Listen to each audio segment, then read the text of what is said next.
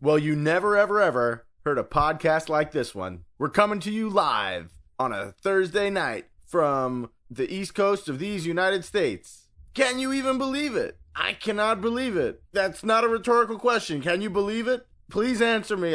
I'm very alone. Oh, are you talking to me? Oh, Are you? can you believe it? Can you believe it? Yeah, we do it every week. So you're over it? Also, it's not live. It's not like That would be truly remarkable.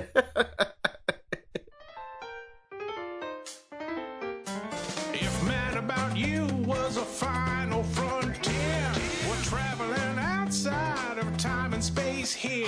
So let's break it down now. It's just what we do. It's Mad About You. I'm afraid nobody... Oh, there's my food. Welcome, everybody, to another week of Mad About You, your Mad About You recap podcast. My name is Russ Fader. And I'm John Marbley. Hello, John. How are you today? I am fine, thank you. How are you? Excellent. I'm doing very, very well. I just bought a mattress. Did you? Yeah, I spent $1,000 on a mattress. What kind of mattress? Is it a Lisa? Is that a mattress? That is a mattress. Is it a Casper mattress? These are mattress companies that are... Hold on, that a advertise Lisa? on Leesa. No, These it's not a mattress Lisa. companies, they advertise on podcasts all the time. Lisa? I listen to a lot of podcasts. Uh-huh. I've heard Casper plenty. Yeah. Never heard of a Lisa. It's a thing. It's a thing, I promise you. Well- it's probably the lesser of the two. I got to tell you, I went old school and I got a Serta. Oh, a perfect sleeper. No, that's not what it's called. A Beauty Oh. Rest Golden Gate. Oh, that's also a good one. Hey, is there a mattress podcast? Yeah, mattress. I was gonna There's say no a match. There's no word I for was- there. I was gonna say a match cast, but that could be too many things. That sounds So like then I a was podcast just- for pyromaniacs. Yeah, it does. So then I was just gonna say a mattress podcast, Just which is a exactly set of- what you said. And Two isn't- arsonists that watch things burn for an hour. You know what? I would listen to that. I would too. That's fascinating. That sounds like something that Slate would put out. Vice. Or a This American Life spinoff. It's the new serial. They never get caught. They never get caught. How are you? I'm doing very well. What's doing with me? Not a lot. A good week so far. Very restful. I'm enjoying my 2018. I'm feeling good so far. How You're about the yourself? only one. The only one? I might be. There's a lot of cynicism in the air right now. Are you talking about in this conversation? No, I've just seen a lot of people commenting. I've heard them commenting on how 2018 is making 2017 look like 2016. Oh, boy. Oh, but 2016, which was the year where everyone was like, thank God it's over. All of them lately. But yeah, everybody yeah, is it's such very a trope glad. now. Trope alert. This year sucks. Yeah, basically. Everybody died in 2016. Yeah, I'd love to hear a millennial's take on current events in 1944. Right. Or how about 1933? Which celebrities did we lose back in 1944? Oh. And because that's what... Are you getting into it? I'm not. Oh. I'm... That wasn't a segue? No, that was me asking. That's why 2016 was so bad. Oh, right. Until the election happened and things got really genuinely bad. Right. It was just about, oh man, David Bowie died. This is terrible. Right. And so did a whole right. bunch of other famous people who we love. At least that's as bad as it's going to get. And then the election happened, and then 2017 happened, and it was the fallout of the election. The day the music died. Yeah. I wonder how many people back in the 50s, when those three died in the plane crash, were like, ugh, worst year ever. Yeah. No, maybe. Well, they got a song. They didn't get that song for years after the fact. Yeah. Also, I heard that song might not be about that. I mean, it's kind of about like lost youth and the changing of the country. Right, that's but, just like, the impetus chorus, for the song. Yeah, the American Pie is the name of the plane Oh, really? that went down. Oh, yes, American Pie. Are you kidding me? Yeah. No, it's literally about that. Does everyone know that? Well, and also the whole thing. I can't remember if I cried when I heard about his widowed bride, but something touched me deep inside the day the music died. Yeah. I always thought it could be a symbolic bride. music's widowed bride. And you also thought it was a symbolic, literal other uses of phrases from the time? Yeah, Russ, a lot of lyrics are symbols. You're right. I can't believe I'm condescending to you when I'm actively wrong. Actually, I can't. But Well, listen, look, the rest. There is a lot of symbolism in that song. that but also, song, you're profoundly gonna- changing for me. Yeah. I never realized that chorus was about a literal plane crashing. Yes. That is deeply upsetting. The pre-choruses, and then they just kind of drop in the name. Well, here's Bye where bye, you're Miss right. American Pie. Every time he sings it, he's singing Bye Bye Plane. Yeah, but the rest of the chorus is not about that. There's no Chevy. There's no levee. Right. There's no. Or there that is a would be levee, quite but a it has story. water. That would be.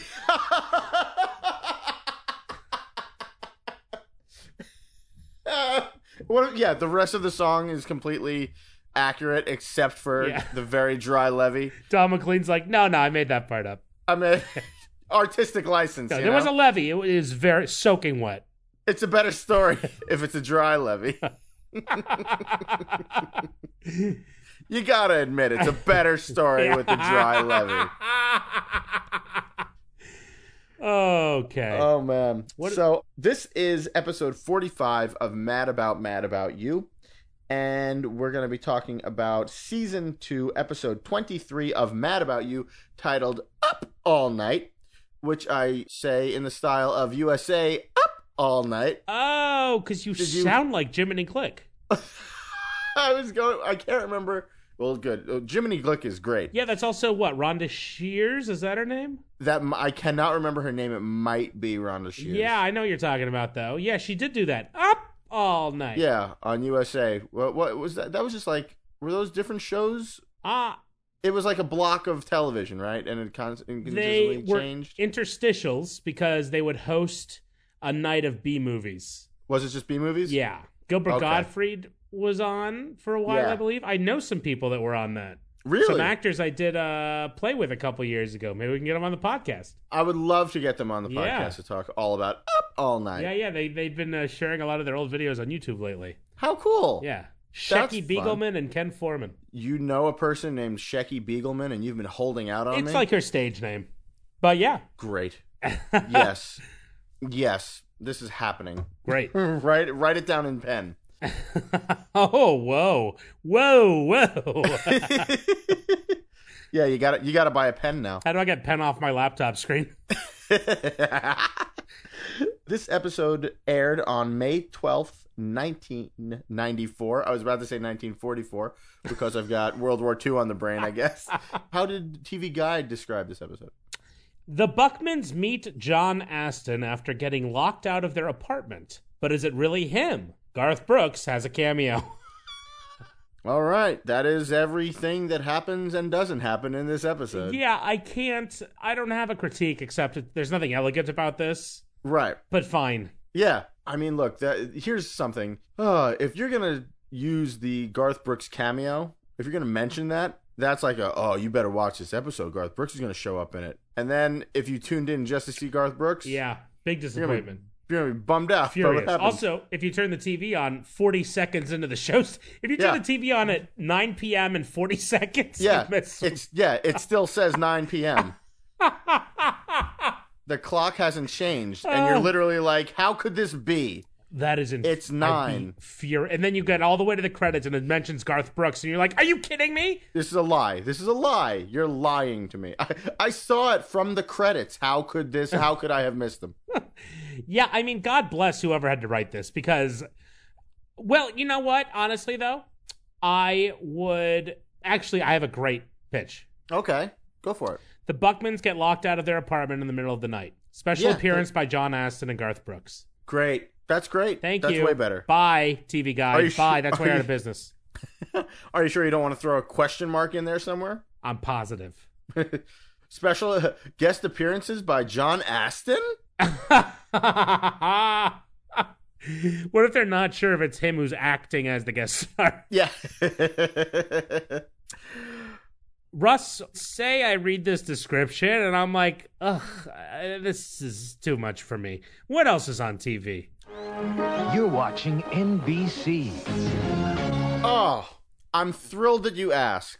Big Night. I We've love got- Big Night. It's a big, yeah. Stanley the movie Tucci? Big Night, yeah, about a big dinner, right? Manja. Am I- Yeah. yeah. I have not seen it, Oliver but Platt. yeah, those two are so funny together. Yeah, I've never seen it either, so I can't. Yeah, but I haven't What else are seen they that in? movie, but Oh, they're in a boat There's a- movie yes. on a cruise. Yes, and it's like it's like an old style like physical comedy thing. It's great. I gotta see it. It's real. Yeah, I can't remember the name of it right now. Great. I'll tell you what it isn't called though. It's not called Part 4 of Stephen King's The Stand. Oh, I don't know The Stand. I don't know The Stand much either. Okay. It was on ABC. This was Part 4 of a miniseries, Beautiful. and it was huge and sprawling and epic. He wrote it. He wrote the screenplay. Stephen King did. Oh. It had 1 million people in it. Gary Sinise, Molly Ringwald, Ooh. Jamie Sheridan, Rob Lowe, Laura San Giacomo, Oh, Be Still My Heart. right? I had such Cheer a girl. crush on her as a kid. Yeah. That's for those who don't know, the lead actress from Just Shoot Me. Yes. Yes, it is. And a bunch of other things. Wait, she's not also the lady from Basic Instinct, right?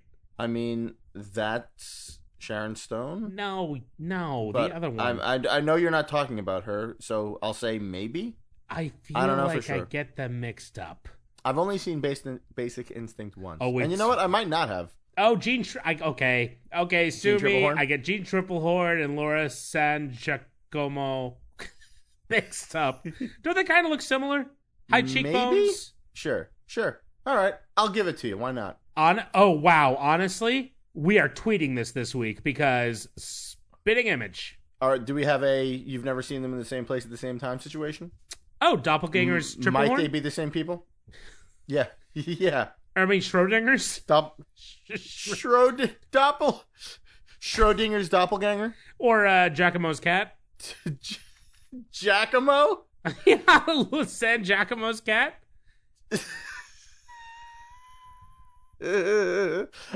I like.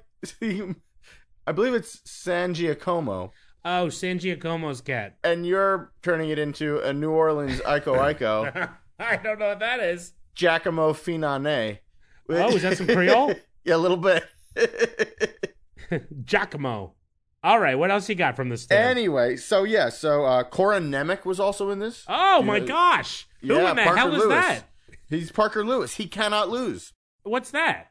Did you ever watch Parker Lewis Can't Lose? Oh, I've heard of it. I don't know what that is. That's a It Nickelodeon was so thing. fun. No, it was on some other channel. I'm not sure what it was on, what channel it was on normally, but I watched it at 9:00 in the morning over the summer on like USA or Channel 11 PIX or whatever, one of those. Love it. And it was so fun. It was basically like, hey, everybody liked Ferris Bueller, and that was about high schoolers, the cool high school kid Oh, and okay. his fun friends and the wacky antics. Let's make that happen. Yeah, it makes sense. And so then they did. They made a show called Parker Lewis Can't Lose. It's a lot of fun. And you never did. Ossie Davis is in this movie. Ooh, baby. The mayor. Yep, and Ruby Dee, of course, also in this movie. Wait, I know that name. Married to Ossie Davis? Oh, that's nice. Yeah. Is she in Do the Right She Thing was- also? Yes, they are married and do the right thing. No. Oh my God, Yeah. that's her? Yeah. Yes, I can't remember her character's name in I that. knew that name sounded familiar. Yes. The one who's always yelling at him to like get a job or whatever, right? Probably, but I'm laughing because I'm remembering the scene at the end of the movie where she is howling at the destruction. That's not And- what I'm describing. And I'm like, John, that's really harsh. That's not what to I'm say. describing. Stop Yeah, the yelling one, at the one that that's yelling guy. all the time. Oh, God. The mournful wails of Ruby Dee just yapping No, in she's very Ossie Davis's dismissive ears. of Ossie Davis's character throughout the film. Yes, I think you're right. Shawnee Smith is in this movie. Don't know who that is. Wow, this is a whole new podcast. She's in the Saw movies, but I know her from Who's Harry Crumb? Well, nobody knows what that is either. That's an old John Candy movie. Oh, That everybody it got terrible reviews, and I loved it. R.I.P. Jeffrey Jones is in it, and it's really great. I think you would really like this I stupid might. movie. You know, he was incredibly prolific because he died very young, Yes, and he made a gajillion things for us to watch. yeah, he sure did. And he gosh, he's maybe the funniest person ever. He's so funny and so charming and so sweet. And also so moving. Yeah, I'll never love to forget watch him yelling at the Olympic board in Calgary in Cool Runnings. Oh yeah, when they don't want to Yes. let the Jamaican team in. Ooh. Yeah, he's really great. So yeah, this is a this movie. Oh This, yeah, what's it about? it's about Briefly. yeah, briefly, basically. Well, I mean, look, it's post-apocalypse. There's an influenza outbreak, or not an influenza. There's a weaponized version of influenza. Oh no. Is unleashed, and it wipes out 99.4% of the population. I think I read. Oh wow, that must be what those guys left must be some tough mutters. Yeah, and then it turns into basically every post-apocalyptic Sure. thing you've ever seen. Sure, we got to team up. Oh, that guy's do we- bad though. Uh-oh. Yep. And Oh, wait, things some are people go kind of with him. mystical. And War. yeah, we're two factions. and Yeah. Yeah, it's that for 366 minutes. Ooh, baby. Yeah. Now, I found out that this was the movie I was going to cover. I realized this at 1 a.m. last night. Oh no. I genuinely thought, Oh no. I was just like, I saw that and I did some quick math, and I'm like, I have to go to work at 7. If I start no. right now, I could do this. I didn't, but that's largely because I couldn't find the second half. I found a bunch of Thank copies of God. the first half. I'm like, that would have been a new high. Have you seen a lot of Stephen King? Oh, I hate read a horror lot? things. Oh yeah, And I Just in hate general? books. So this has 2 big time strikes. Have I seen a single Stephen King thing is the real question, and I don't know if the answer is yes. I didn't even see The Green Mile, I don't think. You've seen Shawshank. Nope. Get out of town. I will not. You've never seen Shawshank? Never. Sean, it's a. I know there's a shot of him on his Look, your knees name isn't Sean. screaming at the heavens. Wrong. He's standing. Oh, that's an unclear shot. Pretty sure he's standing. Didn't Stephen Might be- King do a might be on his light? knees. Did he do a light movie once? Like a very light kind of. Maybe I saw that, like a comedy. I don't think so, buddy. Yeah, I don't know if I've ever seen anything he's ever done. Did you see Apt Pupil? Ugh, no, that sounds horrible. He did a lot of Stephen King movies are very bad. Oh, really? That's too bad. Yeah, which surprises me because I always thought that they were just like the best. What'd you see? I saw Dolores Claiborne when I was a kid. Ah, okay. Wait, I just realized that's a different movie from what's the one where the guy's stuck in the bed? Deliverance. Nope. Misery. Which is Misery. another movie you may have seen. Is that Stephen King? That's another Stephen King. And Yep. also Kathy Bates? Yep. So there's 2 Stephen King Kathy Bates movies. Yep. I've seen Have you seen? Oh, one you know of what? them. Have you seen Stand by Me? No. Really? I know, the railroad, dead guy, Leo, Yeah. right? Yeah. No Leo. River Phoenix. Will Wheaton. Oh, twist. Jerry O'Connell. Corey Feldman. Wait, he wrote The Sutherland. Running Man? Yep. I love The Running Man. You are right to love The Running Man. Arnold Schwarzenegger, come on. It's great. It's a great one. Okay, you know what? I didn't realize this. I have some Stephen King in me. There you go. Okay, anyway. Yeah. Now what? So yeah. No, so that's I don't have look, The Stand, it's a very sprawling everything and nothing happens in this from the best that I can tell. Yeah. Where it's just so much happens that it's just like, oh my God. But also it's just like, okay, we've got 2 different right. camps, 3 different camps. Weird supernatural stuff happens. And I'm sure it's pretty good, but just Yeah. fine. Yeah. And now dated. By the way, I'm sure. Oh yeah, there was a we love these AV worlds. club. There was an AV club thing that said Really? from I think From 2014 1993. Oh, from 2014 and yeah, right. And they were like, yeah, this does not hold up, which doesn't surprise me. No, it's not meant to. Yeah, It's almost obnoxious to point out. to think that it would, yeah. It's like going to a campsite the next day and being like, oh boy, none of these tents really held up. And it's like, yeah, we're camping. Well, but yes and no, because the 366 minutes is a pretty decent tent. Yeah, but it's still coming down at the end. You're right. You're right. Oh man, $28 million budget. I just wanted to say to the person, let's see how well you hold up. You were going to say Stand, which is fitting because this movie is called The Stand. I'm infected. You're infected. That's part of it. That's a big plot point to this dumb thing. I got to tell you, Russ, given the competition, I'm going to stick with Mad About You. Yeah, I think I probably would too. Certainly for part 4. Absolutely. Yeah. What was going on in the news? From WNBC TV, this is News 4 New York with Chuck Scarborough and Pat Harper. Okay, so I'm not saying Dateline this time. What do you think of that? Interesting. I'm a little sick of it. Okay. I'm shaking things up a little. Well, I have terrible news for you. I still love doing the sound, so I'm just going to do that whenever I want. Dateline.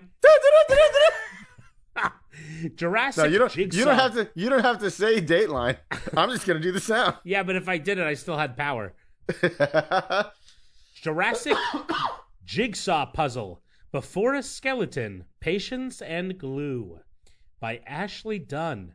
In a quiet laboratory at the American Museum of Natural History, Amy Davidson, peering through a microscope, carefully aims a thin carbide steel needle at an 80-million-year-old skull the size of a walnut. Wow. That's a good lead. Yeah. She has spent nearly 3 weeks chipping and drilling at the rust-red sandstone that once encased the skull, which is from a rodent-like mammal known as a multituberculate. Yada, yada, yada.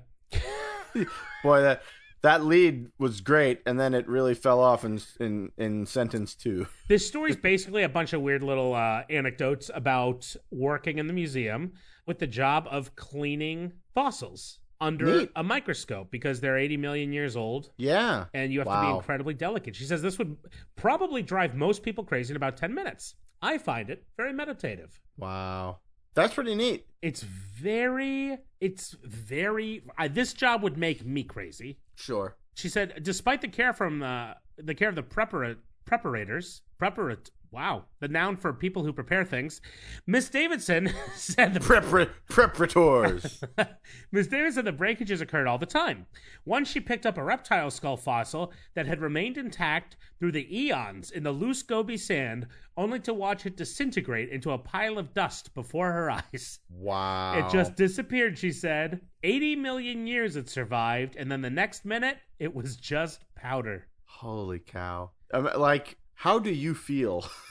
I know. How does one move past that? Well, speaking of passing, it's not what you think. One well-known tale among people preparators. I've been usurped. Among preparators, she said, is about a technician who accidentally licked... Also, how do you accidentally lick anything? How much time do you have? About an hour. Who accidentally licked the tip of a steel needle and swallowed a tooth the size of a sesame seed. The technician had to be monitored for days so the tooth could be recovered. Sure. Quote, they found it, Miss Davidson noted. Ugh. Oh, boy. The size of a sesame seed, Russ.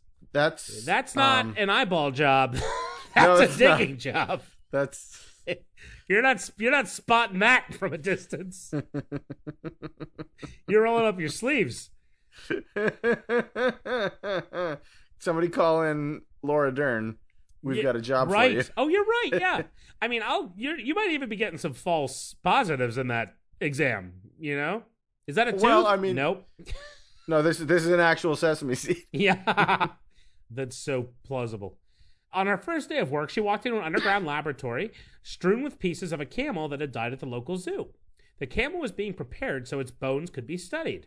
Quote, there were all these camel parts all over the place. Legs over here, a head over there. It was the weirdest thing, she said. Quote, but to me, it was just like heaven. As soon as I started, I didn't do any more artwork. She was an artist before that. This is a very interesting person. I knew that nothing I could make would be as good as the real thing. I would never be able to make anything as beautiful as these skeletons. Sounds like a future serial killer. Yeah. The person's name was Ted Kaczynski.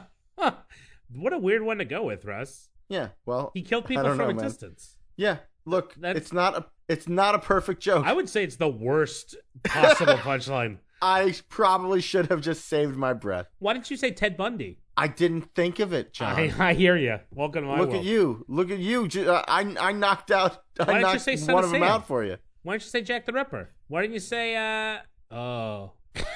Yeah. Pretty good option now, isn't it? Joel Rifkin has been in the... I've been skipping all the stories because he's a serial killer and I don't want to talk about it. But his trial has been ongoing during these episodes airing. Oh my gosh. I was going to say, I didn't use Joel Rifkin because I haven't thought of that person's name in about 25 years. I only knew it for... I bet he's a Long Islander, right? I bet he's a Met.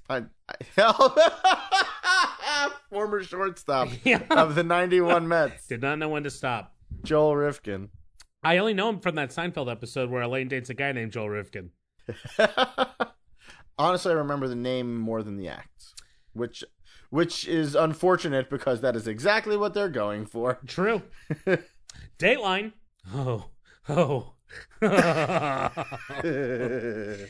Mutiny abounds. You wanted this. We might not make it to the end of this podcast episode.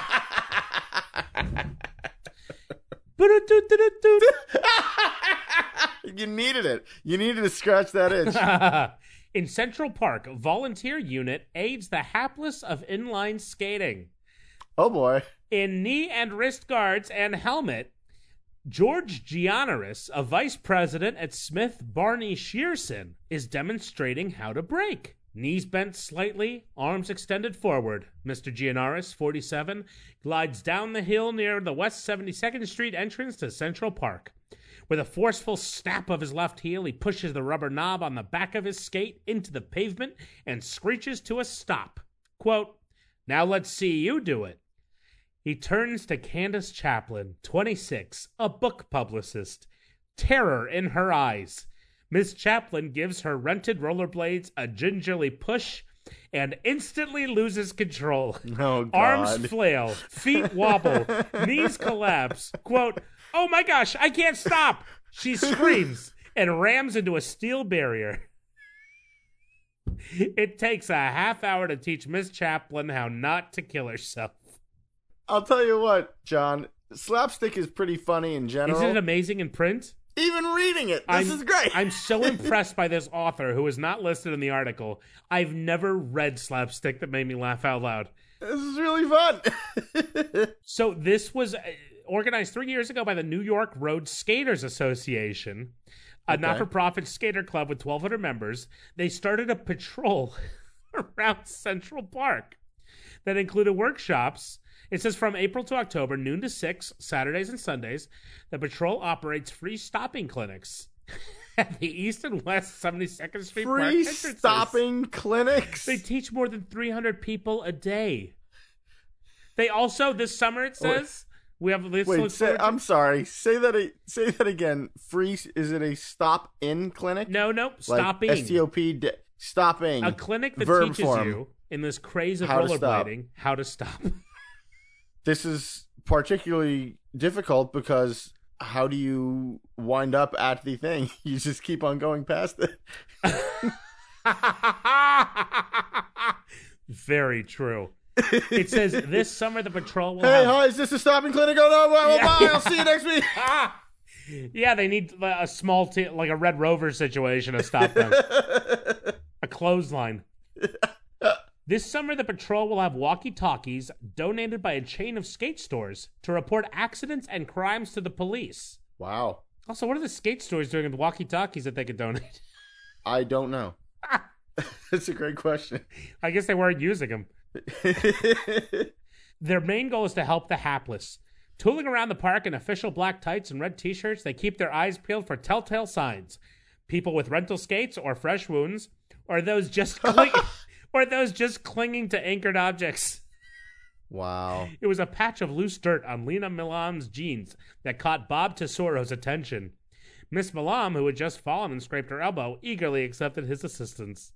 It These says, feel like Yeah. these feel like lawyers. no, right, who were What looking happened? for What- damages. Yeah, what happened? You Yeah. fall? Yeah. Was it the park's fault? Was it the park? Yeah, what happened? Tell me exactly what happened. Did somebody do this or was It says the last year There were 1,000 inline skating accidents in the park. One recent weekend, 10 of 21 emergency calls were skating related. I loved rollerblading. Oh, I hated it. And I couldn't stop. You couldn't couldn't stop when you were rollerblading, or No, I used or you wrist had an guards. addiction to rollerblading. I hate doing this, but I just can't stop. I The can't former. quit it. Sure, boy, have I got a clinic for you. Yeah, that's all the news that's fit to print this week. Awesome. We go from the very delicate to the very clumsy Yes, we do. in one fell is true. swoop. John, we skipped this segment last week. I don't want to skip it again. It's the Twitter bot of the week. Woo! Quick shout out to everyone's favorite at Clean Romance 1. You are not a real person, and we're happy to have you on board. Are you sure? Yep. Like the tweets are what? Tweets are computer generated. Okay. Because that sounds like a meaningful name. That is true. It is not. It just felt a little aggressive to be like, you are not a person. You're not. Yeah. I do appreciate you defending this bot for their possible integrity. Hey, guess what? Screw him. What? Before we get into the episode, sad news came through a little while ago, John. A couple hours Sure before did. we recorded this. Yeah. This is February 1st. Yeah. Louis Zurich, who played Burt Buckman, passed away. Sure today. did.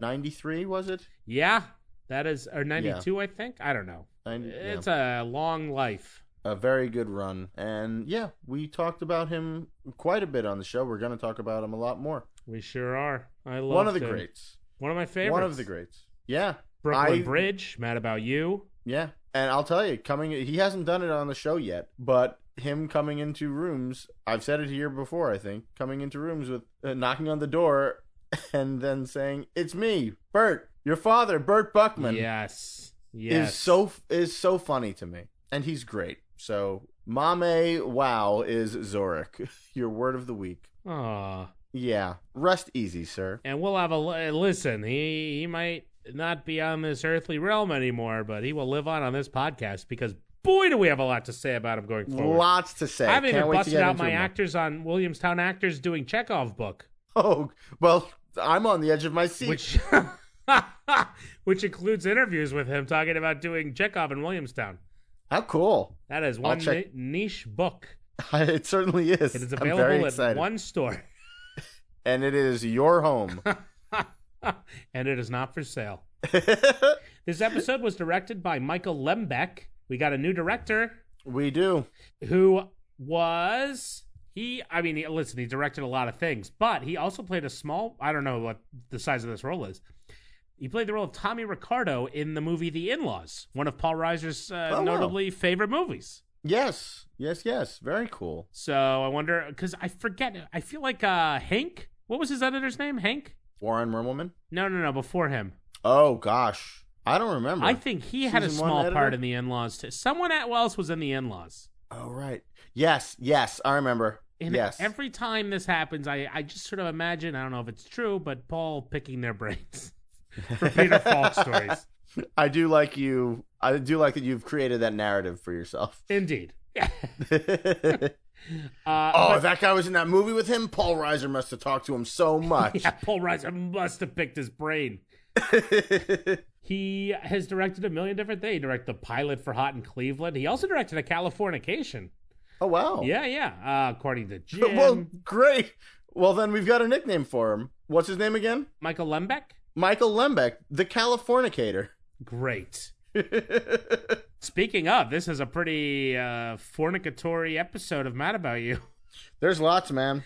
He directed Two Guys, a Girl, and a Pizza Place, 22 episodes, which is another Danny Jacobson property, That's pretty cool. and 24 episodes of Friends. So this man thrives in the multicam world. Boy, oh boy, am I glad you said Californication first. This guy almost was called the Pizza Guy or the Friend. Ooh, Pizza Boy, E. And it was written by Jeffrey Cleric, who is the co-creator of episodes, Okay. and I think co-creator of Dream On. I just listened to a great interview with him and his longtime partner, David Crane, the creator of Friends. Yep. They created episodes together on Showtime. If you haven't watched it, watch it because it's one of my favorite shows. It's so funny and features John Pankow. Oh, the man that's who right. plays Ira, Yes. Yes. playing predictably a pig. Great. / head of a TV network. But I love Jeffrey Klarick's writing. And, what's the other episode he wrote? I don't remember. I want to say Love Letters, maybe? I do not recall. I think he wrote Love Letters. Anyway. I know he wrote something because you were very excited about his work on episodes. I love him. We'll have to tweet out that podcast, too. It's Barry, wow, am I blanking on names? You know that manager? Yeah, is it Barry Katz? Yes, Barry Katz's podcast, Industry Yeah. Standard. Yes. Yeah, it's a phenomenal interview. Very cool. Very dry. So, the cold open for this one is a fun one, and we're going to listen to it. Who sings this? What am I, the expert in country music? How's this guy? Why, because he has a hat, he's gonna know? Excuse me. Pardon, you happen to know who sings this? Excuse me? Do you know who's singing this song? Oh, it's Garth Brooks. Garth, what? Garth Brooks. Garth Brooks.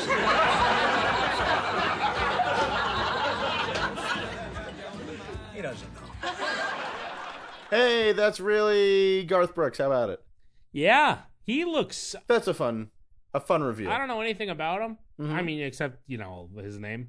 He looked...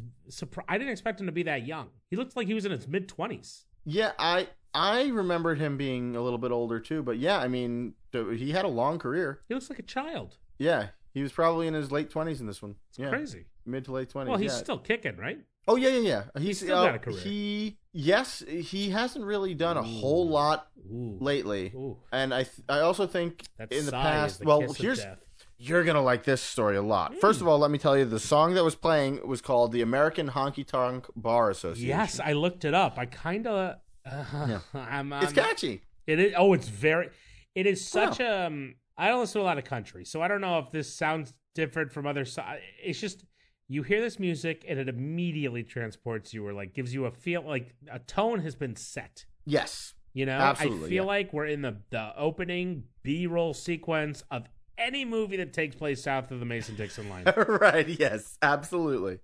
Yeah, it sets the mood. What for will I sure. like? Do you know anything? You don't know anything much about Garth Brooks. How much do you know about Chris Gaines? Oh, nothing. Okay. So, in the, I think, mid to late 90s, Garth Brooks decided to put out a pop rock album. Kind of grungy. Okay. Ugh, I hate grunge. I think he did a cover of... Smells like Teen Spirit. No, like a souped up... The chorus was... Like, I can't remember the name of the song. I keep on thinking it's Love One Another, but it's Come On, People Now. I love that song. Smile on your brother, everybody get together, try to love one another right now. Yeah, Forrest it's Gump. killing me that I can't think of the actual name of that song. Yeah. Probably. Right, yes. So, the thing is, though, somewhere along the line, they decided that nobody would buy a Garth Brooks pop rock album, but that's what he wanted to put out. Sure. So what they did was they created an alter ego for Garth Brooks, and he put on a short black emo wig and a soul patch, and he called his character Chris Gaines. And they were all set to release an album that was like the very best of Chris Gaines. And they did a behind the music What? of Chris Gaines, and they made this whole backstory about Like how fake? Yes, this whole fake backstory about, I think he was in some sort of motorcycle accident or a plane crash, Like and he Gary fought his way Busey? back to... Yeah, yes, the only other person, the prime example of a person to get into a motorcycle accident, Gary They Busey. rebuilt my skull. And it sank Garth Brooks' career. No. Yeah. Wait, so was it the kind of thing where it was so obvious immediately and everyone was like, Garth, what are you doing? Or did it take time to come out? It was kind of both, I think, where I don't even think they were like, hey, there was never anything where it was like, hey, there's this new guy. It's Chris Right. Gaines. And then, by the way, it's actually Garth Brooks. It was just like, did you know that Garth Brooks is doing this weird thing? Oh. And Oh, and the Garth. music wasn't great. And so, yeah, it just like, it torpedoed his career. I think he released another album or two after that. Then he went away for a while. He took spring training with the New York Mets. That's true. That's real. And I think the year 2000, 2004, somewhere in there, he Gosh, that did team. yeah. But I think he donated the money that he made doing spring training to charities. But yeah, and then a couple of years ago he came through he signed an exclusive deal with with Target, I think. So now Target is the only place where you can buy Garth Brooks CDs, or at least that was the case a while ago, back when physical music was still a thing. Wow. So yeah, he's an interesting dude. Is this something everyone knows? I mean, not everyone, but Chris Gaines is something of a popular punchline for in certain circles. Wow, Russ, that is a great story. It's pretty neat. And yeah, I'm pretty sure you can find the behind the music somewhere. I'm sure. It's worth checking out. Sure. So yeah, Paul saying he doesn't know is very funny at the end of that bit. That he doesn't know if it's Garth Brooks. So after the credits, Paul and Jamie get home. Jen points out all the lights are on in the apartment when they arrive home. For Murray. For Murray, that's sweet. That's sweet of you. Yeah. I'm okay with this. You're buying it. It's gonna cost them a fortune. Their Con Ed bill is gonna be through the roof. Yeah, dogs are like boats. What does that mean? Just money sinkholes. Okay, got it. You know, everyone says that about boats, right? I didn't realize that, but sure. Oh, Makes people sense. say that about boats all the time. It's just they're nothing but money. You think it's just the cost of the boat. Next thing you know, you're buying a new motor. You're fixing this. You're fixing that. You're paying to keep it somewhere. You gotta feed it. Yeah, they have a lot of responsibility. Gotta get that boat walked. So they arrive home. They are in formal wear because they have just been to an award ceremony where Paul's documentary lost. But it's not a total loss because they won the door prize. And the door prize is a professional tea brewer. Jamie is very excited. She says, she quotes the box. It says, used by real Englishmen. Yeah, she's a real Anglophile, which makes sense. Yeah. I mean, look, she lives across the hall from a couple of real... Oh, yes, and she was so envious of their culture. Oh, that's true. She was, wasn't she? Yeah. Until they turned into real jerks. That's true. That is true. I guess she assumes they're just two bad seeds. Probably. In a country full of saints. In England, you're either a saint or a seed. Oh, whoa, seed. Hello. Oh, my goodness. Hello. We haven't discussed the seed conspiracy in a little while. Knock, but here who's we there? are A again. subconscious seed reference. Oh, man.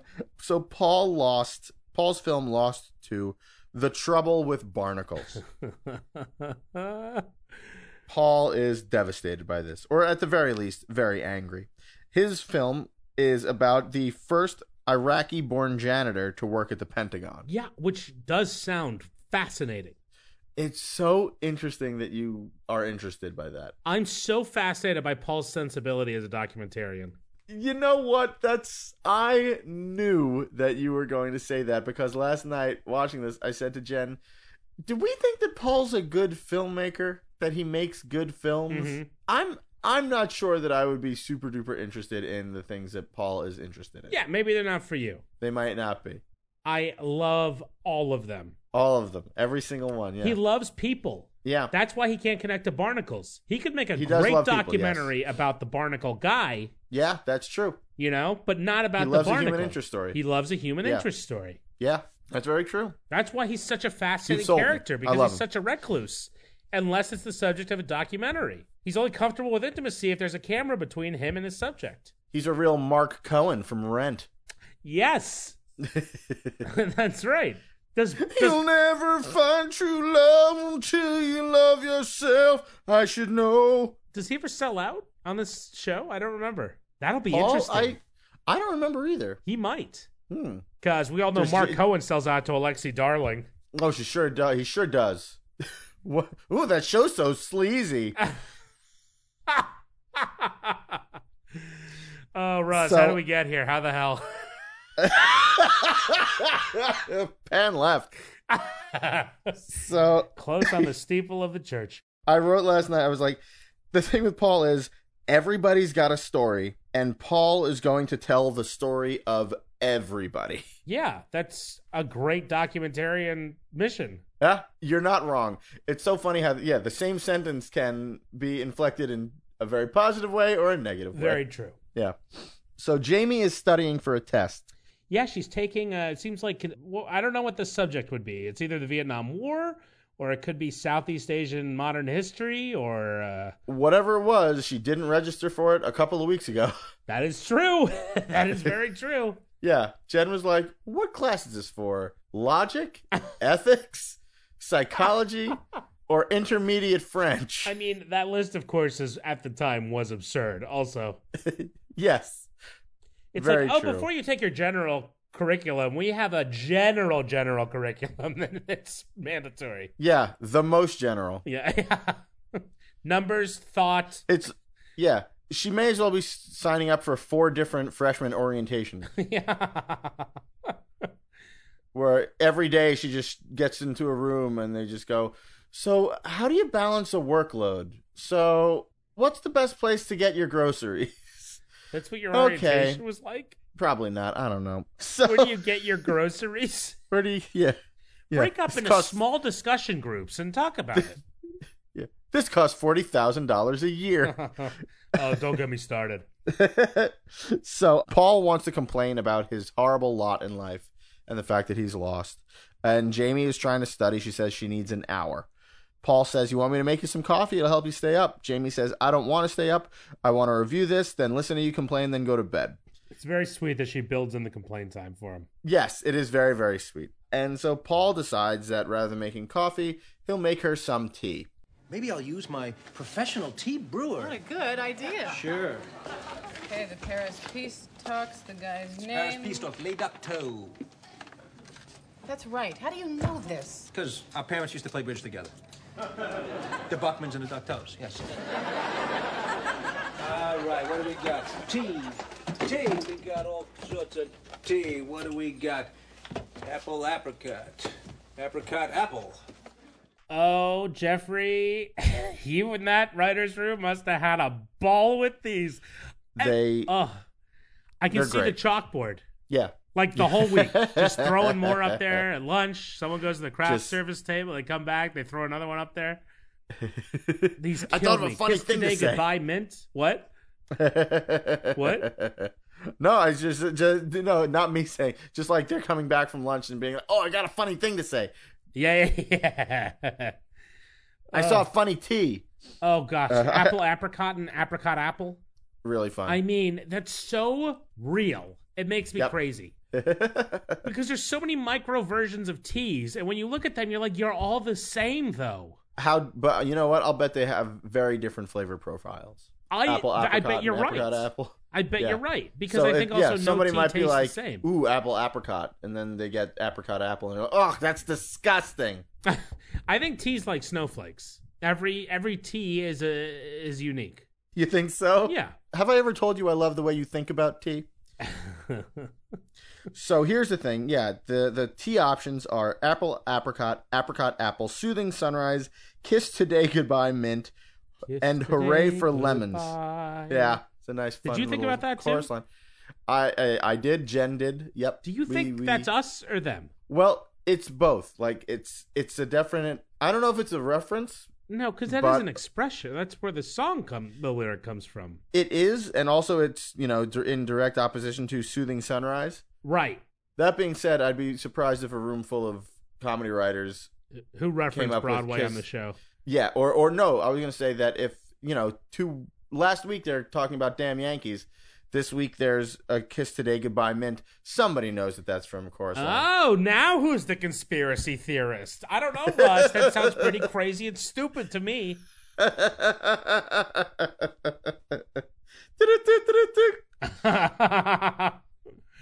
So here's the thing, though. They list those 5 teas. Paul picks up the 6th tea, and Murray barks. And Paul says, "Oh, what, are you crazy? We haven't kept milk bones up here in years. You're nuts." Murray's barking is foreshadowing, John. To Mr. Wicker? No, he is warning Paul. Did Jen point this out? No, I did. I'm impressed. It sounds like a Jen-level observation, quite honestly. It is. I'm impressed, Russ. That is very good. Yeah. Do you think Murray's trainer walked over to Lambert and said, hey, Mike, I got an idea. I got a bit. Yeah, let me run it by you. Let me just...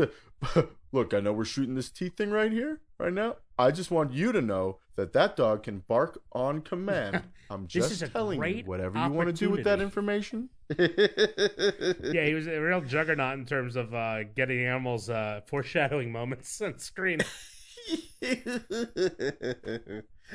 So from there, we cut to bed. And Wait, we it's missed the this middle great of the joke night. with Paul. What's the joke? And it clues us in on what Jamie's studying because she's asking about the Paris Peace Accords, Oh, right, which yes. ended the Vietnam War. And Yes, this is in Paul there, yeah. knows offhand who signed them, besides Kissinger, was Ed Luc Tho, the Vietnamese dude. I don't know that much about this either. And it's because their parents, the Buckmans and the Luc Thos, used to play bridge together. Yeah, we Which used to play bridge together. makes no sense.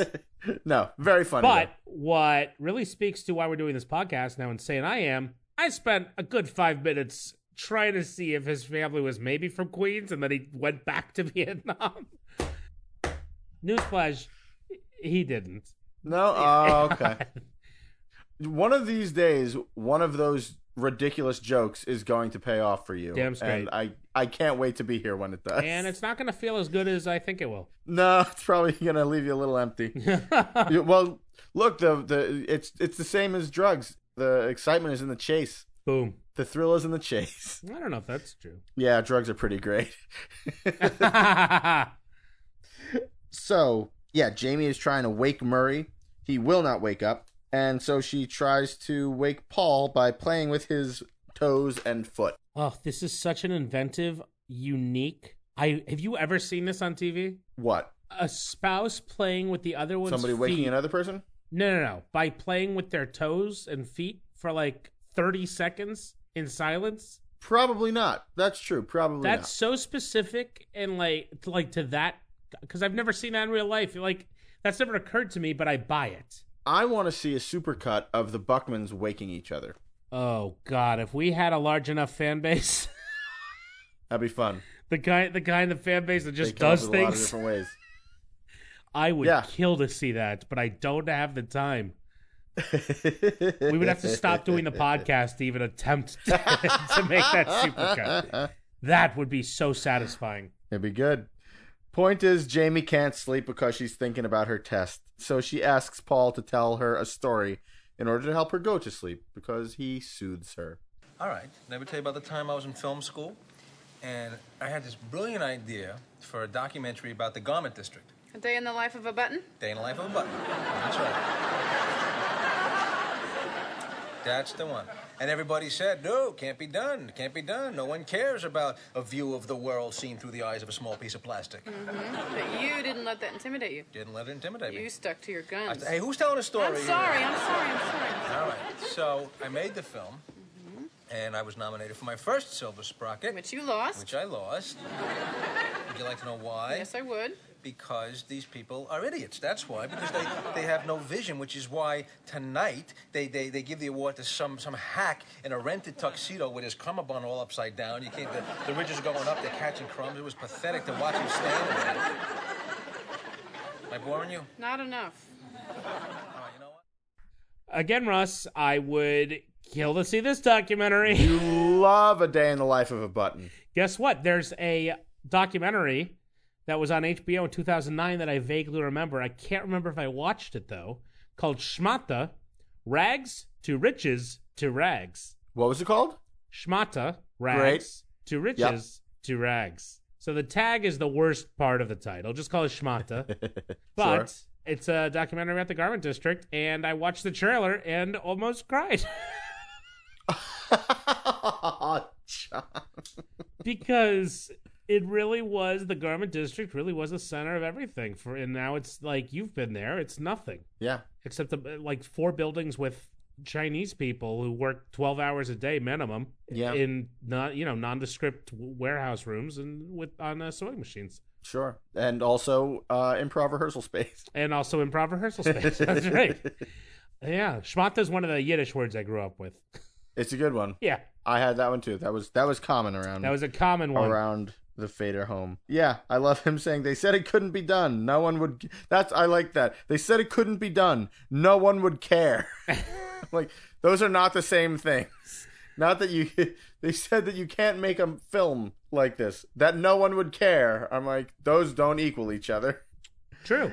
But he didn't listen, and he made it, and he was nominated for his first Silver Sprocket, which he lost because they have no vision. Yeah, the Silver Sprockets are the made-up documentary awards in the Mad About You universe. They come into play later in the series as well. They do, don't they? Yeah, and that is what he lost tonight. Paul makes a comment about person wearing his cummerbund backwards, and he is wrong. The person's cummerbund is the person he describes as wearing his cummerbund up with the ridges, the pleats going up to catch their crumbs. That is correct. That's the correct way to wear a cummerbund. Really? Yes. That is a very subtle joke. It's not. Well, it's a wrong joke. I don't know if they would put that in there and be wrong. I think I think because they make a comment about how his cummerbund is all wrong. So you think that it's a meta joke that I think it's a Paul is comment saying, on Paul not understanding how cummerbunds work. I think you're giving this writer an awful lot of credit. Jeffrey? Yep. Jeffrey. Yeah. It's because I listened to this interview. If I had listened to this interview the 2 weeks ago, Californicator himself, I wouldn't know who the hell this guy was. But now I'm obsessed with him. Wonderful. And I don't like the way you're speaking about him.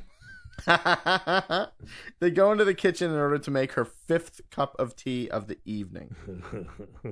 This is another fun thing that we get in this show is we've talked about Cheffa. Yes. Which is the dialogue before the stuff happens. Right. I would also like to see a supercut of all of the things that they say to each other as they cross from the bedroom to the kitchen and vice versa. A Cheffa cut. Yes, a Cheffa cut. That would here, be great. Jamie, they cross through, and Jamie just says, "I wish we had a lawn." Oh. Apropos of nothing, and you need to fill the air with something. But also, you give that line to Helen Hunt, and it doesn't feel apropos of nothing. You're absolutely right. It feels. I immediately I was like, yeah, she misses Connecticut. She's from there. Blah blah blah. She probably wants to go outside at night. You are so generous. You're the best. It's all there. It's all there. You're like, it's not even me. It's her. She's good. I didn't do anything. Oh, man. So then we cut to the kitchen, and it is time to pick a tea. All righty. This, my friend, this is going to put you out. You'll be snoring in no time. It's all right. No, honey, don't use that one. Why not? Because it has caffeine in it. It does? Oops. What did you say? I said the troops. They gave it to the troops in the war. Decaf, they couldn't sleep with the shelling and all the... This is not decaf. You pumped me full of caffeine. I did not on purpose. I didn't know. Atomic Zinger? Does that sound calming to you? I didn't think it through. You couldn't give me something that said like slumber or sleepy or she's tired. I'm going to try to help her out a little bit. The way she says atomic zinger. It's really funny. Ugh. That's really great. She crushes the end of this. They do the thing here where Paul says oops. And he says, I said troops. They give it to the troops. I hate that whenever it happens. Me too. What are you going to do? Who cares? Yeah. Sorry, not every moment's perfect for you. Well, I accept your apology. Thank you. On behalf of Jeffrey. 4 cups of tea is a lot of caffeine. Yes, it is. I don't have any further information about it, but that's a lot of caffeine. Yeah, especially Atomic Zinger. Sounds like it's meant to keep you up. Yeah. My heart would start racing at the end of probably my 2nd cup in the middle of the night. Oh, what a wuss. And I'd be... Well, look, coffee... What are you, a hamster? Come on. Here's the thing. It's a little of A and a little of B to me because the other thing that happens with me is I can have coffee at any time of day. Yeah. I had a cup of coffee at 1 o'clock in the morning a couple of weeks ago and immediately, like, before bed. Like, I had a cup of coffee, lay down in bed, and fell asleep. Yeah. Like, I could do that. But then some nights I get too cocky. Yep. And this has been happening lately. And I've had to remind myself to stop. I'll go to a diner for dinner maybe. Mm-hmm. And, that coffee just keeps coming. I'll drink like 6 cups. Mm-hmm. And then I can't fall asleep. But I'm so stupid. It usually takes me like 3 hours to be like, I had all that coffee. Yeah. Because first I'm thrilled. I'm like, 3 hours I have all this energy. It's late. Yeah, 3 hours of being jittery on the toilet and not knowing why. Wow, coffee really does a number on you, pal. I'm addicted. Oh, very good. Did we talk? Does this clip have the crazy guy on Channel 38? No, it is not. Yeah, so that's Paul's idea of what they could do. Watch the crazy guy on watch Channel that. 38 with the white beard. I really want to know who that is. That feels real. I don't think it is. It might be, but I don't think it is. Russ, I think it is. Channel 38 was WWOR, Okay. which is a famous old New York station. Yes, it is. Home of Yes, it is. the $1 Million Movie, which I've heard many old New Yorkers talk about. Right, yes. The weekly Also, movie. So I have to figure there was some guy with a white beard. I'll tell you what else is on WOR What? The Mets. on weekends. The Mets. Now it's the Yankees, so we don't like them. Oh, boo. But anyway. So, yeah, Jamie is worried about failing her test because she is exhausted. And so Paul agrees to stay up with her to help her fall asleep. And from there, we cut to them sitting on the couch. Jamie is going through a drawer, and Paul is sitting down breaking in dress shoes. And he says it takes forever to break in dress shoes. And Jamie says, yeah, especially when you're sitting. Again, these are two such specific acts that they make the show feel authentic. Yeah. Like playing with his toes. This is big stuff. This is why the show's so successful. The small stuff is the big stuff. Oh, that's such a... What are you, an English teacher? That's very good. Son of one, my friend. Oh, really? Yeah, my dad. Yep. Oh, well, there you go. There you go. So Paul tells Jamie that Gomez Adams has moved into the building. Jamie doesn't believe him. First, she thinks it's Raul Julia. But then, no, he says John Astin from the original Adams Family. And Paul says, why would I make that up? I'm trying to impress you. So Paul starts rubbing her feet in order to get her to go to sleep. And Jamie says, this isn't working. I could dance on a tightrope and twirl plates. Paul says, what? You're telling me you're carnival people? Jamie says, yes, I'm the amazing awake lady. Get me, I'm up. Very fun. And that is a very fun, very Paul Reiser line, I feel like. Yes. I've never heard anybody else say "get me." Yeah, right. But they do it a lot. Yes, on this that show. did stand out. Yeah. Another circus reference. Yes, that's true. Yeah. Paul loves the circus. He loves the circus. I also am desperate to know what movie is playing. Was surprised it was in the credits. That's true. I would love a list of all the movies he did watch. Get on it, fans. Jamie starts to kiss Paul's chest in an effort to seduce him. Yeah, she kisses down it. It's pretty clear where this is headed, which is a pretty racy blocking. Yeah, it's not subtle. No, it is not. No. Paul says, sweetie, when you get a good idea, you get a good idea. And at that moment, the paper arrives. Paul gets very bummed.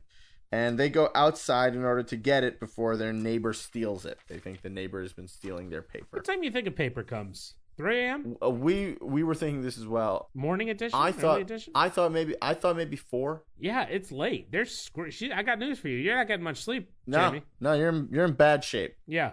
So Paul and Jamie, they exit their apartment and they go to steal a Happy Face from the Hamiltons' door. The Hamiltons down the hall. Yeah. So she pushes the lock button. Then he pushes the lock button, and they close the door, locking themselves out. Oops. It happens to the best of us. So at that point, Mr. Wicker arrives. Yeah. What's like up? You're waiting for me to say something. It's like, Well, I got nothing. Yeah, it does happen, everyone. That's okay. No, just the video froze a little bit. Oh, it looked like you were so just staring I at was me, waiting. I guess I was at the end of the day. Yeah, Mr. Wicker arrives Always love a at the Jerry elevator. Adler appearance. Hello, Hesh. And they go to get a spare key from the basement. We learned Jamie asks, that Jose is an Aspen. oh yeah, that's right. normal- There's a big runner. The normal elevator guy, Jose, is in Aspen. And they can't believe that Jose is in Aspen. And Eddie, the doorman's going to Trenton next week. Yeah, everybody's getting some time off. A little less luxurious. A little bit. Well, I mean, they're both probably union jobs. I don't know how that would happen. Right. Jamie says, aren't you curious of how we got locked out? Mr. Wicker says, my guess is one of you pushed the button, then the other one pushed the button. Paul says, wow. Mr. Wicker points at his head and says, 33 years here. Yep. So Mr. Wicker leaves downstairs when he gets to the elevator, and he leaves Paul and Jamie to watch the elevator as he gets the key. And there is a buzz from the penthouse Bingo. on the elevator. And Paul gets very excited. He's always wanted to be an elevator operator. And he brings the elevator up to the penthouse in order to show Jamie that John Astin does in fact live there. So they get upstairs, and sure enough, it is the real John Astin, or John Astin the actor at least, and Jamie doesn't think it's really him. So they introduce themselves. John Astin invites them out to dinner, asking if they eat goose. Then we get, as they leave, well, you going to say something? Yeah, you a big John Astin? You a big Addams Family fan? No, I really liked the movie. Oh, that's very different. Yes, I've seen a few episodes, probably, of the original show. Yeah, I didn't like it. Yeah. But I love this guy. So now I wonder if I would like the Addams Family. You might. This guy is so charismatic and funny. Oh, and yeah, vibrant. that's his whole thing. Absolutely. I mean, John Astin's hysterical. Yeah. Check out his bio. Just tell me what, because I did a lot of reading on him. Did you see his family? Oh, yeah, Sean Astin's his kid. Yep. Rudy. And you know who his mom is? Sean Astin's mom? No. Patty Duke.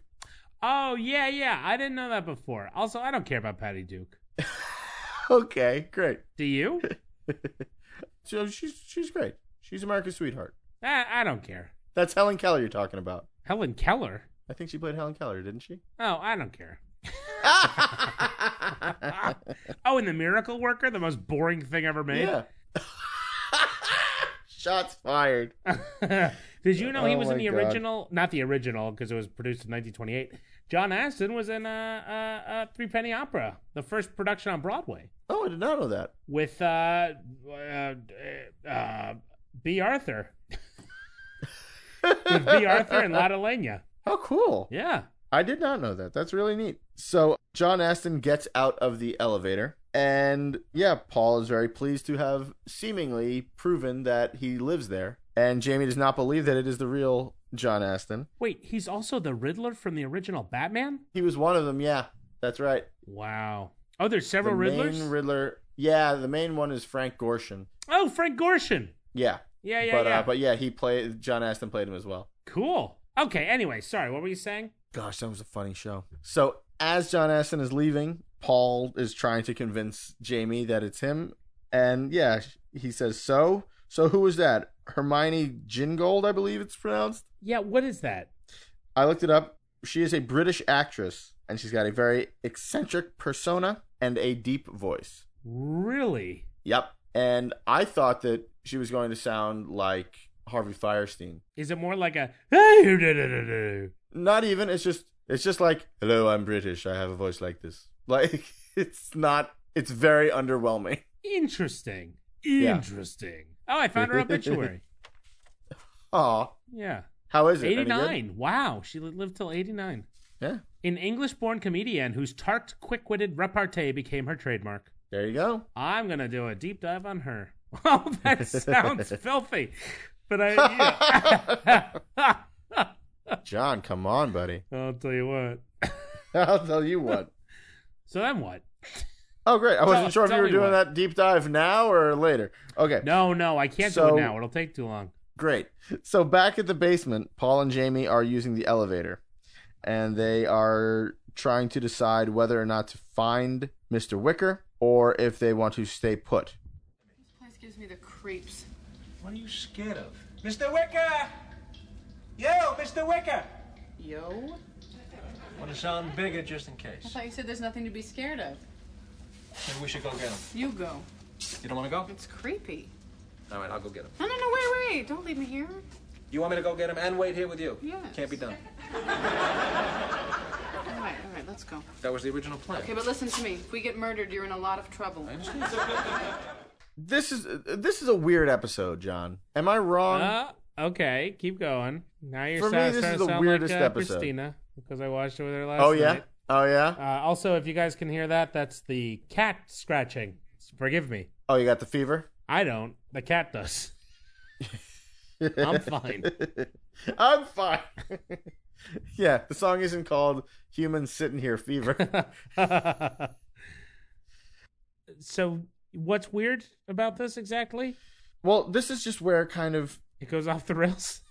Yeah. I disagree. Because they go to try to find Mr. Wicker. Sure. And they get locked out. In the stairwell. They get Again. locked in the stairwell. They get locked in the stairwell this Because time. there's no entrance back into the... This hasn't happened to you before? They thought it was an office. It's not an office. It's so much to happen. What? They're in the one bowels night. of their building. That's true. This Yeah. is when that would happen. Only once you've journeyed far enough from your home. I think they would just... Why wouldn't they just stay put? Because they're impatient. It's already probably 4:30. You know, she's got to get to bed. I don't think it's smart. Also, I don't know. I don't know. It doesn't sound like them. It doesn't sound like one of them. It sounds like Jamie. It doesn't sound like Paul. You think? Yeah. Yeah. Jamie's always trying to get things done. That's true. I'm So sick Jamie... of having to stick up for these people. So at that point, Jamie gets really mad at having been locked out. Oh, we must have missed it. Let's go back to the elevator. No access. I can't believe we didn't wait for him. Honey, Didn't I say let's just wait for him in the elevator? Excuse I can't believe you locked the door. honey, I mean, this door. I didn't touch this You want to door. know something? I like that Barnacle movie. Okay, I'm sure it's the T talking now. Just walk up to the lobby. Eddie will let us in. All right. The Barnacle comment, that was just to hurt Yes, me. it was. All right. You want to know something? I like that Barnacle movie. Just to hurt him. So funny. They climb up one flight and they're looking into the lobby where Eddie is asleep at a desk, at his desk. Right. Eddie the doorman. So they can't get in there. And then Mr. Wicker arrives at the elevator and they are not there. So everybody's missing each other. Uh-oh. It's like the parking This is garage great. episode of Seinfeld. Yeah, it is. This is really fun because at this point, Paul decides to try to help Jamie study because she still has to take her test. So they This go sequence through is a few amazing. things. It's great. When did Ho Chi Minh first come to popularity? I believe that was right after Mushu Park. Good. Another locked door. Locked door. Didn't he overthrow Mushu Park? Want to pass this test or Oh, not? I have about as much chance of passing this test as you have of winning a silver sprocket. Wow, are you punchy? You punchy. Didn't he come into power like 1932? Oh, man. Loopy Jamie All is of that hysterical. it's so great. The lines are great and the delivery is it sends it through the roof because just watching her face as she's saying these things that she knows are mean and hurtful and she like her mouth is open. She can't believe she's saying these things. Yeah, right. It's really fun. The filter's completely off. Totally Do done. you think some of these jokes are a little, Racially insensitive? Yeah. Each one of them? Yeah. At 100%. Yeah. They're funny, Yeah. though. Oh, sure. Yeah. Didn't he overthrow Mushu Pork? That killed me. Oh, boy. We're going to get letters, John. So Mr. Wicker gets to Paul and Jamie's apartment, and when he gets there, Murray starts barking, and Mr. Wicker says, I just painted the place, as though Yeah. Murray is complaining about the apartment. Yeah. Yeah. That for See, me that's is the thing. like the, I said, the other thing. I didn't say Yes. Atomic Zinger or whatever. Oh, yeah. Interpreting what Murray's saying? Yeah. Yeah, I don't love that either. Like, not just from a bark out of nowhere. Sure. Like, I don't mind Right. if you want to interpret the number of barks as he does in a minute. Sure. But, that's out of nowhere. Right. So Jamie asks Paul if he wants to join the 10-story high club, and then does a whole bunch of very exaggerated winks. It's so loopy and funny. And it's so loopy and so funny. But it's also funny how even a silly, probably not super duper serious, certainly not sexy invitation for sex still does it for Paul. Oh, sure. Because he's just like, he calls her a huge goofball. They start kissing on the stairs. Well, At he was which hoping point- it was going to happen like an hour ago. That's true. Things went south after that. Yeah. Or didn't, depending on the how you want to look at things. Zing. But regardless, yeah, so a neighbor comes out and apologizes for catching them and goes back. They cannot get back in. So then we cut back to the apartment. Mr. Wicker is with Murray, going through the fridge. Says we got a lot of yogurt, we got Chinese food, and we got egg salad. Murray barks twice Mr. Wicker says, number 2, Chinese food. Great. Feeds Murray, keeps some food for himself. That kills, too. Yeah, people love it when a dog speaks English. These two could go on the road. You're not wrong at all. Wicker and Murray back together again. So then Paul and Jamie wind up on the roof. Now this, I'll agree, is where it gets a little kooky. Yeah, this is where the kookiness really kicks in. I mentioned it earlier, but it wasn't like, oh, then they get locked out downstairs. Can you believe it? This is the can you believe it part. Correct. So John Astin is having lunch on the roof. Paul looks and says, see, look at this. Somebody's got a lawn, because John Astin has a lawn chair. So that I wish I had a lawn line from earlier in the episode pays off. Yes. And this is when John Astin goes into full Gomez Addams mode. You guys eat lunch on a roof at 4 in the morning? I'd like you to meet my wife, Walalea. Walalea? These are the Buckmans? Yes, we certainly are.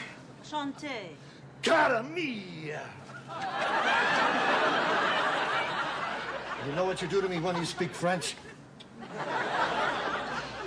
It drives me wild.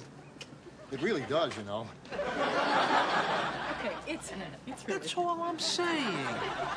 And this isn't an episode of Mad About You anymore. Why? I mean, because... No, you know what? It's not that it's not an episode of Mad About You. It feels like the Jerry Lewis thing, where yes, somebody else is doing... Exactly.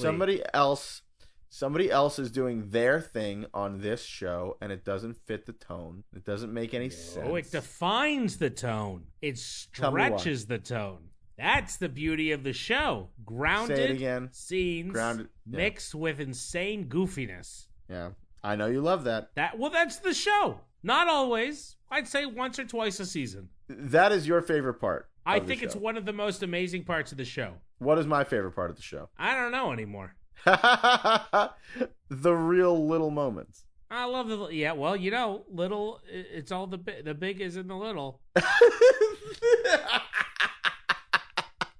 Don't you do that? Don't you do that to me? I love those too, but that's the brilliance of the show. They do both at the same time, and I can't say it works because it doesn't work for everyone. Apparently, works for me.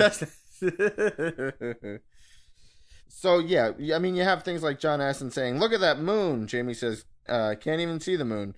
John Astin says, "Precisely." What I also love, though, Russ, this show's so grounded, even in this crazy scene, because they have the presence of mind to watch John Astin acting so much like Gomez that they start to wonder if this is just some nutbag lookalike who's pretending to be Gomez. That is true. Paul does say it can't be him. If it was him, he wouldn't be. He's like, he's doing all the things that Gomez does. If this was really Gomez, he wouldn't do those logical things. It's really funny. And we never find out if it is really him.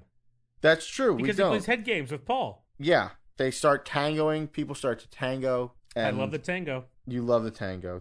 John Astin asks, "You tango, Buckmans?" Paul says, "Not as much as we'd like." John Astin says, "Well, grab her, man." And Jamie just says, No, don't grab me. Sage advice from another era. Yeah, it sure is. Her rebuttal is very contemporary. We get Jamie and Paul not being able to tell whether it's John Astin or not, and dropping some French as they go. It's been really a lovely evening, but we really should say au revoir. You can't fool me. That's French.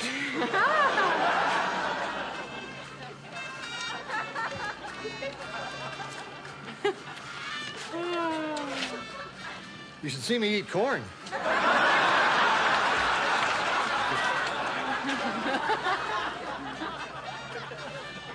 Okay, just settle this, because we've been discussing. You are him, aren't you? Of course I am. No, you're not. No, you're not. Of course I'm not. Seriously.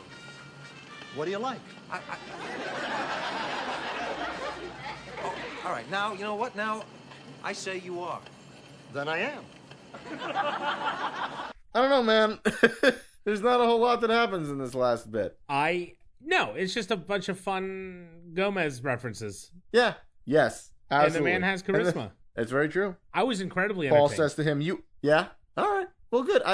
It is entertaining. I'm sure I laughed. It's one of those things where if you think about it for 1 second, it's a lot less fun. Not for me. I watched it twice, enjoyed it thoroughly. I'm like, unfortunately, I'm in the thinking about this for more than 1 second business. Paul says to John Aston, you are him, aren't you? John Aston says, of course I am. Paul says, no, you're not. He says, of course I'm not. And then, no, what's great is he goes, are you? And then he goes, what do you like? What do you like? Yeah. Also very and Paul Reiser vernacular. Sure, yeah, what do you like? That's very true. So Paul asks, in an effort to really determine, Paul asks him if he can do the flips. This is when it gets really nutty. Yeah. So And John Aston says, of course I can. And then he does a bunch of backflips, and he flips off the roof. This is when Christina just went, what? Yeah, that's fair. She is right to go what? It's hysterical. Okay. In my argument, because, she like... You know how something's hysterical, people say the word what? Everyone watches all these crazy shows on TV, like The Good Place, which is set in, like, the afterlife. I'm like, this is just one moment, one kooky moment in a very realistic show. Like, shouldn't your realistic moment boundaries be super wide now that so many TV shows are nuts? What's one moment? The hell with establishing rules and then playing within them. I think it is so funny, especially because of the tag. The tag is amazing. It's one of my favorite tags. Is it? Yes. The tag has, we're in the apartment. Mr. Wicker is watching television with Murray. John Aston falls past the window. I believe he yells, hello, Wicker. Yes, he does. And Wicker goes, good thing we got a big canopy. Yeah. And so right after that, John Aston is back in the window holding on. He bounces back into frame. Head and chest in the apartment. Yeah. And then they stare at each other smiling for a very long time. Yep. Very, very long time. To the point where I wonder if he forgot his line or something. No, he's milking it, baby. Is that it? I think he's just milking that moment. It is so fun. Wicker just has a smile on his face, and they're staring at each other. I wonder if they're old Broadway colleagues, too, to be honest. I don't know, maybe. I mean, they didn't have any crossover credits, but they were both part of the Community in the 50s. Sure. John Aston says, Wicker, I love living here. And that's how we go out. I love this episode. This is the weirdest episode that I can remember. Like, it's total? Very strange. You know what? As I was mentioning it just now, it falls into the same category of the Jerry Lewis episode. I love that episode, too. I know you do. I love all the weird ones. Probably, yeah. Which is so funny, because I don't like other weird things. You're an enigma, John Marbley. I sure am. And you are all enigmas, Rise Guys and Rise Gals. Bringing it on home for you. Thank you so much for listening. We truly, truly appreciate it. What a joy it is talking Mad About You with you. If you haven't yet, we're still smack dab in the middle of our 50 by 50 campaign. We're coming up on episode 50. Yeah, we're 5 episodes away. Yeah, rate and review us over on Apple Podcasts. We've got a little ways to go until we get to our 50th, but there's no doubt in my mind that we will, because y'all won't let me down. The old guilt trip. No, really though. It helps us out. It only takes a couple minutes, and help get the podcast out there a little farther. Get some more fans. Just think of all those forlorn Mad About You fans that think they're still living in a vacuum. They don't know. They don't know we're here. They don't know you're here. We have had a few reviews lately. Thank you very much to those folks. Very much obliged. You can also no, go ahead. You can also tweet at us at Mad About You Pod. We love hearing from you on there. Or like us on Facebook at Mad About You Pod. Or subscribe to us on Stitcher, TuneIn, Apple Podcast, everywhere. All the podcast places. We're there. And email us if you like. We love getting letters. We've gotten a couple. madaboutyoupod@gmail.com. Yeah. We want to talk to you. We want to hear from you. We're very nice. We're talkers. We're talkers. So yes, please do reach out. And we have a theme song. It goes like this. It's by John D. Ivy. Thank you so much, John. And our logo is by Mr. Nathan Diffie. He's on Twitter at Nathan Biffee. Thank you, Nathan. And our sound was mixed by Vuk Jovanovic. Thank you, Vuk. And, yeah, that's it for this one. John, we're gonna come back, yeah? Oh, you better believe it. I mean, why wouldn't we? What in the world would keep us away? You're crazy beep beep beep beep beep beep beep. Don't. Oh, what if I just start folks. reading a story every time you do it? Oh, Rise Guys and Rise Gals, thank you so much. This has been another Mad About You. I'm Russ Fader. And I'm John Marble. And this is what we're saying.